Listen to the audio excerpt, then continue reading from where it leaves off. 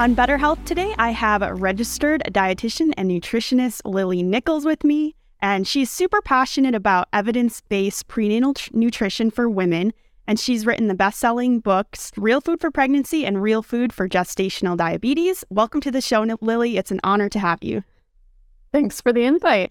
Alrighty, so I'm very excited about today because we're talking about prenatal nutrition. And I think this is a very important topic because a lot of women don't know what are the great foods to eat that will actually nourish myself and the baby. So we'll be diving into that. But what I like to do first off is dive into a little bit about you, Lily. So could you give us context on like where you grew up and where you live now and just a little background? Sure. I've lived all over the place. It's kind of hard to keep track of where I am. I grew up in Southern California, actually, and then moved across the country for college, moved back to complete my dietetic internship and training, and I've just been moving around since. I got into this work in prenatal nutrition really early on, pretty much right away after I became a dietitian, and have worked in many different capacities from public policy level with the state of California's diabetes and pregnancy program to clinical practice, research, of course, now writing, and then helping to train other healthcare professionals on this because there's definitely a need for it. Yeah. And really the focus of my work has been looking at our guidelines, the strength of the evidence that was used to set these guidelines, how they perform or not in clinical practice, and then looking at new research, where can we improve? Because ultimately what I found in practice was that the guidelines really didn't work that well, particularly for gestational diabetes. That's what prompted me to write my first book, Real Food for Gestational Diabetes. But you can look far beyond just the gestational diabetes guidelines. You can go nutrient by nutrient and find discrepancies in the data. And so I'm really an advocate for filling in that gap. Maybe I'm a little pessimistic after doing this work for so long, but I don't think it's a wise idea for us to wait around for our government nutrition policies to change. Certainly some of them have been updated, like the Czech Republic updated their gestational diabetes guidelines in 2016, following the information essentially from Real Food for Gestational Diabetes, and they've had a significant improvement in their maternal and fetal outcomes in pregnancies affected by gestational diabetes. But they're a small country. Yeah, exactly. A lot fewer hands in the pot arguing for whatever guidelines are going to benefit their industry or whatnot. I'm really about getting the information out at a grassroots level, informing women and families themselves, as well as their healthcare providers. And sometimes we do see some small changes in smaller hospital systems, clinical practices, OBGYN and midwifery offices. And that has an effect. It trickles out. Totally. And that's exactly why I love you, because when I read your book, it was so evidence-based and you were not afraid to share like what the actual truth is behind certain foods and how the regulations are totally not meeting the par and they're not meeting the mark. And you're willing to expose that in a way that is very valuable. And I think that more women need to know about it because it's so important. And we're told a lot of lies that just don't quite do the trick. And I just love that you're able to do that and you show it evidence-based wise. And it's not just like you're pulling it out from nowhere. So that's amazing. I would also love to know, what was your childhood like in regards to health? And a lot of people don't come from a health background and they grow up eating the standard conventional foods. So I'd love to know, like, how did you grow up?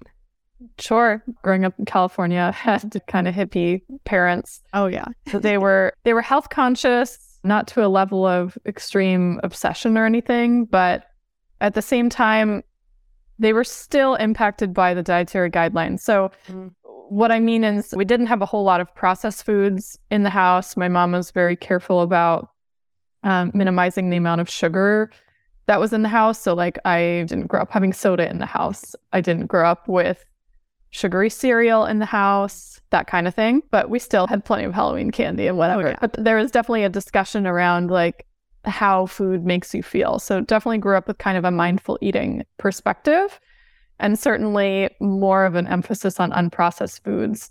However, I do feel that my parents were still impacted by the dietary guidelines because they believed that meat was something to minimize. Like we didn't have red meat in the house almost ever. It was chicken, occasionally fish.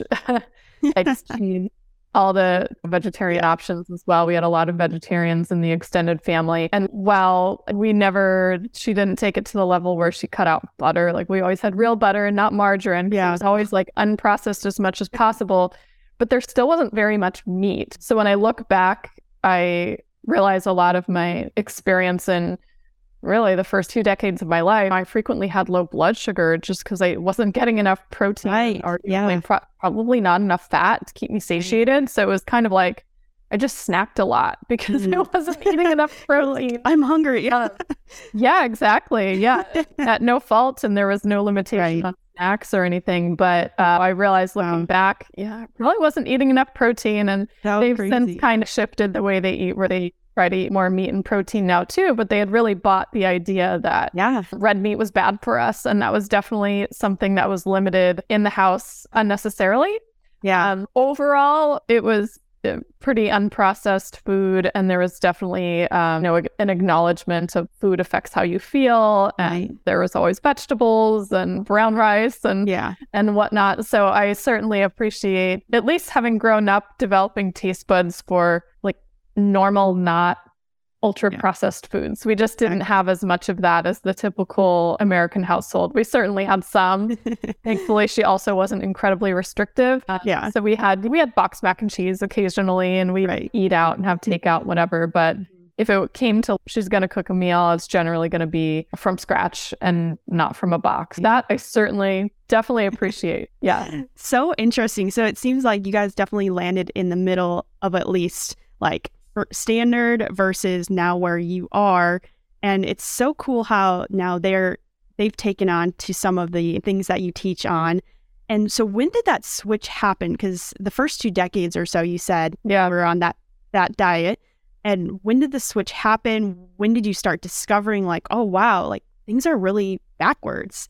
And then you start diving into the actual evidence behind things. What was the timeline there? So high school, I started getting very interested in nutrition. I had a short-term vegetarian phase, which left me feeling really awful. But I actually was an intern for a local nutritionist, and I was vegetarian at the time. She recommended the book Nourishing Traditions to me by Sally Fallon, Weston Price Foundation sort of stuff. And that was the start of seeing things from a different perspective. And so I could actually put like more butter on my sourdough and like venturing into including red meat. But it's not like we never had red meat. We just didn't cook it at the house. You know what I mean? So we might go out to eat and have a burger at a restaurant or something. No big deal. But it was just something they didn't typically buy for the house. So that sort of started the unlearning and relearning. Certainly I started reading that type of information more on ancestral eating before I even went to college. So maybe it's a stretch to say the full 2 decades of my life, maybe the first 15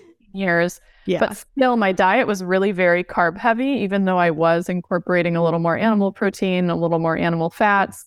It was still very carb heavy. It was like, Nourishing Traditions has a recipe for soaked steel cut oats that you soak overnight. And so it was like, I had like oatmeal for breakfast forever, which I write about all over my blog, my experience with oatmeal, what a disaster it is for my blood sugar. But I was still I was still eating quite a few grains, quite a bit more carbohydrates than what I've now determined over the years is really optimal for my diet. So things gradually shift like anything with health. You get to try different things out and see how it makes you feel. Like probably anybody who went into the field of nutrition, I've tried almost all of the iterations of healthy eating and landed at this sort of nutrient dense ancestral angle for since like my early 20s, and I haven't looked back.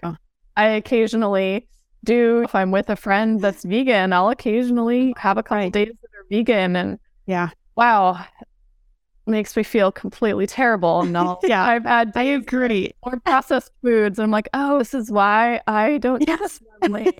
Where I meal or have cereal or a pastry for breakfast, and I'm reminded this is why I don't do this on a regular basis. So this is exactly it.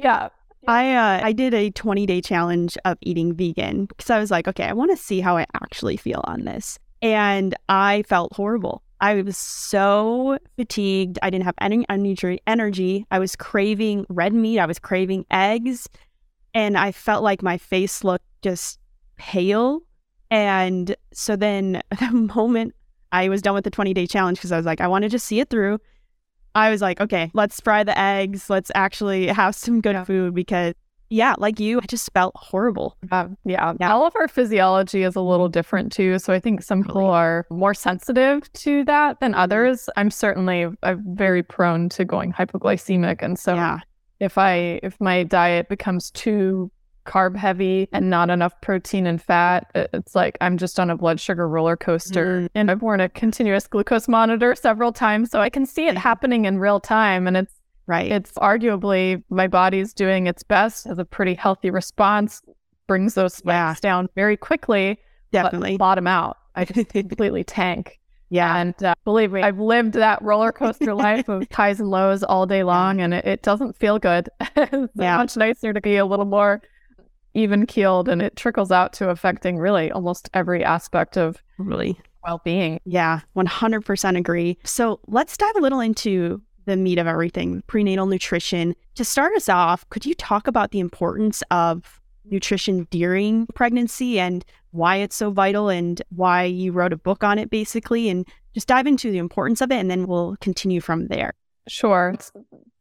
What you eat arguably before, during, and as well as after pregnancy really affects your well-being, but also your baby's health and development as well. The environment that a baby grows in utero, the nutrients that are being sent across the placenta to the baby, the level of blood sugar in the maternal system, the level of toxins, all of this ultimately gets to the baby as well. Some people think of the placenta as being some sort of a buffer or a filter, so to speak. And I guess in a very small way it is, but for the most part, like blood sugar levels that mom experiences are the same as the blood sugar levels that baby experiences. And this can impact their development, which affects them for the rest of their life. So we think of the traits that we got from our parents as being inherited. Certainly things like the color of our hair and eyes and whatnot. Yes, some of those set, and we do inherit our genes. However, the expression of our genes, whether or not maybe there's a family risk factor for heart disease, but whether or not we are prone to heart disease can be influenced by whether that gene was turned on or off. It's called epigenetics. And that ultimately is impacted by all those factors I just went through, nutrient levels being a big one. So this was most clearly present with gestational diabetes, for example. So we know that babies born to mothers that had poorly controlled blood sugar during their pregnancy, so unmanaged gestational diabetes, they face anywhere from a 6 to 19-fold increased risk of obesity or type 2 diabetes by the time they're teenagers. Insane. And that right there is enough to be like, okay, I'm going to take this seriously. Exactly. And you can look at, oftentimes there's, in the way that the research is done, they're looking at markers of infant brain development or cognition, reaction time, those sorts of things. So we have data showing vitamin B12 levels, choline, which is a B vitamin-like compound, iron, iodine, folate. You can go on and on. These things can all impact babies' brain development. I'm about identifying like where are these levers that we can pull to optimize things for baby, but also maternal health as well, because many of these things also impact the risk of certain pregnancy complications. So could we do things to possibly reduce our risk of gestational diabetes or preeclampsia, or just improve our overall enjoyment of the experience of being pregnant? Lessen the nausea, lessen the swelling, lessen the heartburn, lessen the constipation, lessen the aches and pains. Are there areas where we can improve it so we're not super miserable the whole 9 months, and also improve it so that we recover better postpartum? And yes, there's actually quite a few things that we can do to improve our experience. Can be for selfish reasons. Totally. I love that. And it really makes you think, okay, I want to take this one time that I'm holding this particular baby seriously, because if I am not getting certain nutrients, that can have so many long-term effects for that child when they're 20 years old, 30 years old. Like, it just affects you so much. But I also love in your book how you have this grace still, because women sometimes experience the nausea and they don't want to eat like anything. And then you worry thinking, I'm not getting the nutrients I need. I know that I should be getting this and this, but I can't even keep it down. And so I love how, you put a very seriousness to what we intake for our food, but then you also have that grace as, and it's not easy sometimes. So just getting the little bits that you can is valuable during that time frame. There's in chapter 7, there's a whole section on nausea, vomiting, food aversions and cravings. I'm also a real human being. I have 2 babies myself, and I've been there firsthand. And I've also walked with hundreds and hundreds of women who've been there as well. And those stages can be really challenging. And oftentimes they are just phases, but you do have to give yourself a lot of grace, because ultimately pregnancy is an initiation into motherhood where you've got to surrender control. Not everything's in your control. It's very preparation for birth and managing children. And so we can acknowledge where things are important, where they can make the biggest impact, but also understand that sometimes you simply can't eat in a way that's optimal or totally. You know what I mean? Yeah, it's a little bit of both. And I think that's important, because I see a lot of strange content on the interwebs. Like, some people would like to suggest that you can completely eliminate the nausea by eating certain things. And certainly there's things you can do to lessen it, and they go through all of that. But the concept that somehow like you should blame yourself for the nausea, or I feel like what? This stuff is usually coming from people who have never experienced pregnancy firsthand. You know what I mean? And that's an important, I think, distinction for people when you're looking at like, where are you going to get your information when you're pregnant? Do try to get it from people who have been there. Yeah. But second of all, every pregnancy is different. I myself have only experienced 2 pregnancies. They're fairly similar, but they have their differences. And when you walk with hundreds and hundreds of women through your career, you can kind of acknowledge just the sort of normal variation woman to woman and give a little bit more reassurance, especially since I have so much experience with high risk pregnancies. Sometimes if we're like getting a little bit too crazy about nitpicking all the little things, I'm like, whoa, let's put it into perspective compared to somebody who has like outrageously out of control blood sugar and super high doses of insulin and medication under control, and you're freaking out because you like can't eat enough food during the nausea phase. Like, really, truly, it's gonna be okay. Let's get to the foundational pieces first. Definitely. Super interesting. So I would love to know from your perspective, and I know you talk about this in the book, what are some of the most nutrient dense foods we can eat during pregnancy? Or you could also reverse it and refer it to what are some of the most vital nutrients that you should consume while you're pregnant. Either way works. I just would love to know how you would sum this up. Sure. I would go I like to do a food first perspective. So starting with eggs are a really fabulous source of nutrients. Throughout the book, I highlight a lot of these different foods and then the nutrients within them that are so vital, because I find that if we just take a nutrient approach, people are more prone to look for supplements and other things. Whereas if we just call out the foods and the nutrients they have, it's a little easier about planning what to eat. With eggs, for example, they're a really rich source of choline, which, as I mentioned, is a B vitamin-like compound that plays a role in the health of the placenta, liver health, brain health, baby's brain and eye development. These are really vital things, and 90+% of women are not getting enough choline. Eggs happen to be the number one dietary source, second only to liver, but we just don't consume enough liver to meet our choline needs, whereas eggs provide upwards of about half of our choline intake in the diet. So definitely eggs with the yolks.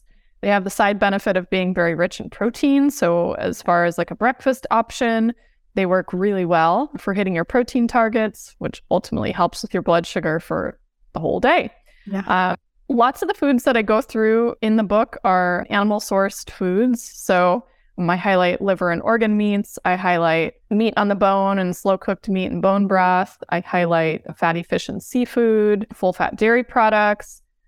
All of these foods, if you're just looking at ranking foods by nutrient density, and I can't say that I did it super systematically when I wrote the book. I was just looking backwards from, okay, what are the nutrients we need most of? What are the ones that most women are not consuming enough of? What are the rates of deficiency of these particular things? And let me go through it food by food and identify them. There was actually a study that came out, I believe in 2022, that ranked, they looked at what are the most nutrient-dense foods on the planet ranked by their levels of 6 different nutrients of concern. And they essentially came up with the same list that I did. So I could say feel a little You're like, yes, my evidence is good. Yeah, it's like essentially almost everything was animal foods with the exception of leafy green vegetables, which also is on my list as well. Yeah. Our animal foods are providing us, of course, with protein, but specifically high quality protein. So a really good balance of amino acids in there, which you need a whole array of amino acids for proper development of the baby and to support your body as it grows and expands to accommodate all of these changes. They tend to provide a lot of iron and zinc, vitamin B6, vitamin B12, selenium, other micronutrients that are really important with your seafood. That's your major source of DHA, which is an omega-3 fat for baby's brain and vision development. So those are the ones that I really tend to highlight most. That doesn't mean that your diet should not or cannot contain other foods. Yeah. I simply like to highlight, hey, these things are the most nutrient dense. Make sure you find room for them in your diet. But of course, I'm going to assume you're eating other things. You're eating vegetables in addition to the non-starchy vegetables. You're eating fruit, you're eating nuts, seeds, legumes, probably grains as well, though you don't have to. So you can fill in the gaps with other foods, but you just don't want to fall short on these ones in particular. So you're hitting all of your micronutrient and protein targets. Totally.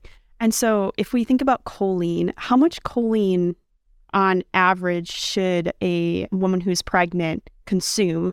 And how much is a serving of eggs? Like how many eggs is equivalent to that, and liver, and then compared to other foods that have a little bit but are not nearly as nutrient dense of choline like eggs and liver? Sure. I can, by the way, refer people to an article on my website on choline where I go through a little bit of this. So excuse me if my numbers are not perfect off the top of my head, but roughly speaking, if you're going by the government guidelines, they suggest 450 milligrams of choline per day during pregnancy. That goes up to 550 milligrams during breastfeeding, by the way. But there is data now suggesting that we should actually consume more than double that amount because we have really well-designed studies where they've given women actually slightly more than the 450 mark. Yeah. And then another set of women, 930 milligrams. And then they look at brain development outcomes in the children. They've now followed these children up to age 7 years old. And at all time points, they test better on cognition, reaction time, problem-solving skills, working memory. So I would argue to aim a little bit higher on choline. Like I said, already 90+% of women are not even hitting that 450 milligram target. As for food sources, so eggs, depends on the size of the egg, and specifically the size of the yolk. So you could have as little as like about 120 milligrams of choline per egg, or upwards of maybe 150 milligrams. You're doing like bigger eggs, like duck eggs, for example. They're even more. I think they're like 180 milligrams or something per egg. But duck eggs are bigger. They have a bigger yolk. So it's all about the yolk. With the liver, it ends up being around 120 or so milligrams of choline per ounce of liver. These are by far the richest sources for sure. Second to that, you have your other animal sourced foods. So all of your meat, including bacon. Bacon is actually a decent source. Salmon and other seafood, shrimp, those are all pretty decent sources of choline. I can't recall the exact concentration off the top of my head, but I think it's something like in the 60 to 100 milligrams or so per ounce, depending on the particular animal food you're looking at. As you get into some of the lesser sources of choline, they're primarily plant-sourced foods. So you're looking at for about a half cup of cooked beans or half cup of broccoli, like about 30 milligrams of choline. Nuts and seeds will have some too. So I think about an ounce of nuts is maybe about 30 or so milligrams of choline. So you do get some. It's just more diluted. It's not as concentrated in those foods. Shiitake mushrooms are a surprisingly rich source of choline, but again, the concentration is quite low. Shiitake mushrooms, like about as much as air. So when you start looking at the volume of that 100 milligram or 100 gram by weight serving of food, it's like a lot of mushrooms. Right. If I can pull it up, or maybe you can put it in the show notes, you could link to have a choline comparison of eggs versus plant sources of choline. And the serving size is just crazy. Wow. If it's going to take 2 cups of cooked beans to equal the amount of choline in a single egg yolk, well, you probably don't have room in your stomach for 2 cups of cooked beans. Certainly not at a meal, but even for a whole day, that would be kind of hard to get in, and our digestive system might revolt. You'd be like, what are you doing to me? So this is why on average vegetarians have pretty low choline intake, like less than 200 milligrams per day compared to omnivores, unless they're eating a lot of it, can make it up that way. Wow. Super crazy. And those are the things that you really don't realize if you don't do the studying when you're pregnant or going to be pregnant. If you don't do that, you don't really know. And you're like, I'll take a multivitamin and that should cover things. But even then, probably not meeting the mark, and it's not as wholesome as the foods could be. What would you discussion base, like, do you preference then the more whole foods for that supplementation, or what's the conversation there versus supplementing with actual supplements? How would you talk about that? I prefer prioritizing food first always, and then using supplementation as a gap filler. And depending on like the amount of dietary restrictions a person has, you may have more or less supplementation needs, or their incoming status coming into pregnancy. Were they already deficient beforehand? They might simply need supplementation. Are whole food ways to supplement, so to speak. So there's desiccated liver and desiccated oyster supplements and greens powders and nutritional yeast and stuff like that. But you still often find that there are nutrient gaps simply from the concentration of nutrients often in these options. And so I do, if I am going to supplement, no harm against adding in food-based like concentrates and such, but I do typically recommend a prenatal vitamin, again, as an insurance policy and gap filler, and go with a brand that actually prioritizes using the active forms of the vitamins. So there are, not for all nutrients, but some, there's differences in the types that are typically included in supplements versus the form that they're found in foods. So like methylfolate, for example, 95+% of the folate in our food is in the form of methylfolate, and supplement manufacturers can use isolated methylfolate in their supplements, and it's metabolized exactly the same as what you get in foods. However, most companies just opt for cheap folic acid because it's several thousand-fold less expensive and it's just more readily available. And sometimes there's not consumer demand, right? I think it's also important for people to recognize that, like, simply by the amount of volume that it takes to fit in a clinically relevant dose of most nutrients, a 1-a-day typically doesn't cut it. Okay, so any type of 1-a-day vitamin, they're going to be putting in pretty much pixie dust amounts of many of the nutrients or leaving them out entirely. So we talked a lot about choline. Choline is a perfect example. It is expensive and it is bulky. It takes up a lot of capsule space. So most companies just don't put it in. Same thing for minerals. Minerals are bulky. They take up a lot of space. If you look at like a magnesium supplement, you might have 100 milligrams of magnesium in a capsule. If you need 300 plus milligrams per day, your prenatal, if it's going to include 300 milligrams, like it might have to devote 3 capsules worth of your daily dose just to magnesium, right? And people don't think about this, and then they get annoyed when their 1-a-day doesn't cut it. And it's like, you can't like compress the volume of something, you know what I mean? Yeah, so definitely. Yeah, you're probably looking at full capsules per day just to hit the marks for all of those. That makes a lot of sense. And it's like you said, it can be an insurance policy to fill in some of the gaps. But if you want to meet the mark, you're going to have to take a lot of the supplements, or you can just supplement with the foods instead and then also have a supplement on the side or something. It's good to know because most people think if I take the supplement, I should be good to go. And like you said, choline takes up a lot and it does not have near as much choline, if any. And as we know, choline is very important, very fascinating. How much should an expecting mother someone who's expecting increase their caloric intake? Because I know that a lot of times people will say, well, I'm eating for 2 now, so I can eat double the portion. How would you guide someone along the lines of calories? So the eating for 2 concept, I think, is intentioned, but misunderstood. Yes, you are eating to fuel 2 bodies now. However, that one body is very small and you don't actually need double the amount of calories or double the amount of food. You do need higher nutrient density because you need higher amounts of many vitamins and minerals. So I would focus more on improving the quality of the diet, displacing processed things with unprocessed items, which naturally increases the nutrient density that you're consuming per calorie. As for calories, it's debatable how many extra calories you need. As dietitians, we have all sorts of different fancy calculations that you can use to calculate the amount of calories, either by trimester or even some formulas calculate by week.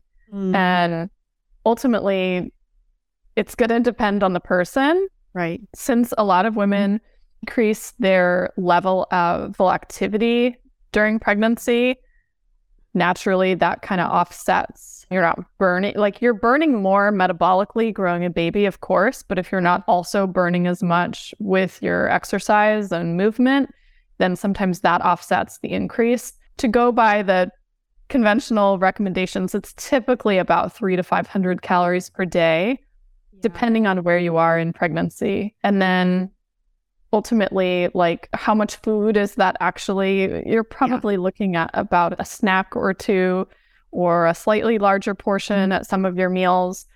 But I don't really love the calories in, calories out model because it doesn't account for about 1 million factors. But your metabolic health is a major one. And even your macronutrient intake can affect how many calories your body burns. So people who eat a more carb-heavy diet don't burn as many calories as people who eat fewer carbohydrates but more protein and fat. Your body is a little bit less metabolically efficient the more carbohydrates you eat. So you may have more or less wiggle room, even depending on what you eat. So I'm a big fan of just opting for mindful eating. We talk about balancing out your intake at meals so you're getting a good balance of macronutrients, but also following your hunger and fullness cues to determine how much food you might need. I think anybody who's been pregnant before can identify there can be certain times, days, weeks where you don't have much appetite. And then days or weeks where your appetite is off the hook and you just want to eat everything. And I think we should lean into that because we really don't have a perfect calculation that's going to work for every single person every single day. Our metabolic needs shift day to day, as do our nutrient needs. Just go with the flow and don't overthink the calorie part too much. Certainly you don't need double. Yeah, definitely. So it definitely seems like be very nutrient dense with what you eat. It's more about what you eat versus how much you eat. And then go with your instinct too. If you are a little hungrier, having a little more food. Of course, not doubling it like one might think, oh, I'll have 2 bowls of ice cream instead of this one. It comes down to the quality versus quantity and being really intuitive with your body as well. Definitely. So as we start to wrap things up, are there any key takeaways that you'd like to summarize for listeners before we head into the rapid fire? I think just to level set and give you something to focus on. Didn't talk enough about protein. So if you need one area to focus on, if our conversation has been a little bit overwhelming, focus on your protein. When I'm speaking to the nutrient density conversation, the making every bite count, as you said, our protein-rich foods tend to be our nutrient dense by default. And that's an area where most women are falling short. There was an analysis that looked at US protein intake among pregnant women and how does it compare to current guidelines, and then some of the newer research that has suggested that protein needs are actually a lot higher than the old guidelines. And 67% of third trimester mothers were not hitting that optimal intake level. So this whole concept that Americans are overeating protein isn't really true when you look at how much protein we actually need, because our guidelines are set really arbitrarily quite low. So focus on protein, get enough protein, focus on protein at breakfast, see how you feel, see how your cravings feel, how your digestion feels. A lot of times people just feel so much better when they get enough protein. And then by default, you're also likely going to be increasing your vitamin and mineral intake as a result as well. So that's definitely a good area to put your focus if any of this has been overwhelming. Totally.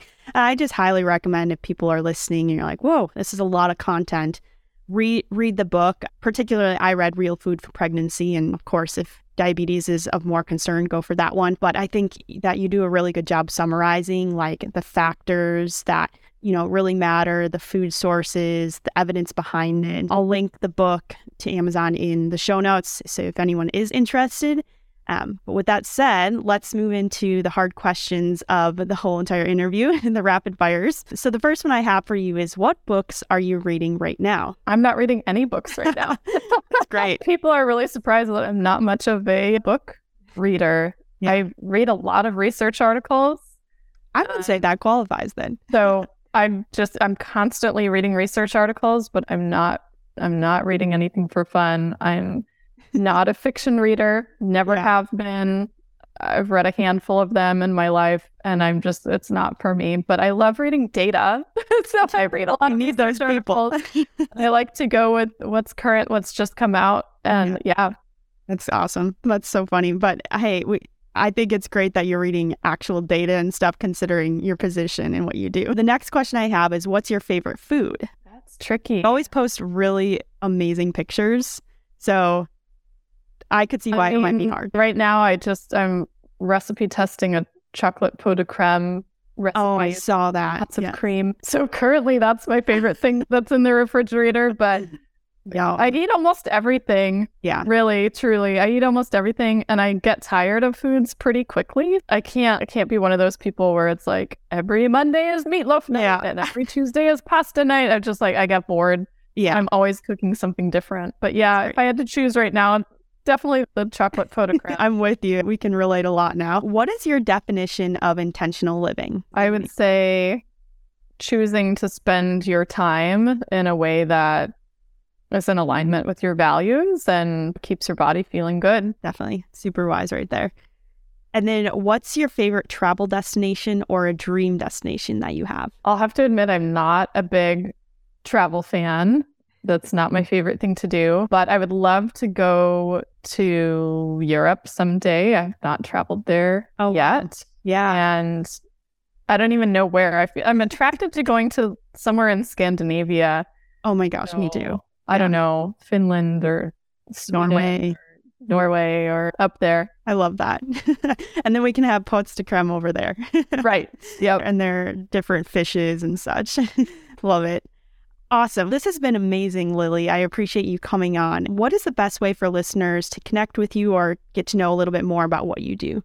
Yeah, so you can find my work on my website first and foremost. So that's lilynicholsrdn.com. That has 250 plus blog articles. I should probably take count because I've been saying that number for a while and I know it's more than 250, but there's an article on like protein in pregnancy up there, eggs, choline, liver and organ meats, shellfish, weight gain in pregnancy. I mean, first trimester tips for getting through the nausea phase. There's a lot of information up on the site. I tend to write content in response to what are the questions that people are asking me a lot about. Yeah. And are there any topics that maybe I didn't go into as much detail in the book? At a certain point, you have to just pull back a little. Otherwise, you write, people already think of it like a textbook, but otherwise you're writing like a 500-page, 1,000. It's supposed to be a blog post. Yeah. So I hold back sometimes in the book so that I can address things. Oh, okay. Yeah. But the book is plenty detailed, but if you want to know about folate versus folic acid, there's a whole 7,000 plus word article on it on my website. So definitely check out my website for that. Website links out to the books. I do have a link to give away the first chapter for free. So if you want to know more about what is real food, how does it compare to a conventional prenatal nutrition meal plan, sometimes people outside of the dietetics field don't know just how risky, maybe controversial my content is until they see the sample meal plan and they're like, oh my God, I'd be starving on that. And I'm like, I know. That is what you're going to be told from a doctor. Definitely there's a comparison sample meal plan there with the nutrient levels between the two, just to illustrate why this stuff is so important. When I'm talking about nutrient dense, it's right there in black and white. As for social media wise, I'm on Instagram. My name's the same as the website. So Lily Nichols RDN, as you mentioned, that's where I post a lot of food pictures, random little research brief snippets, studies that I'm reading.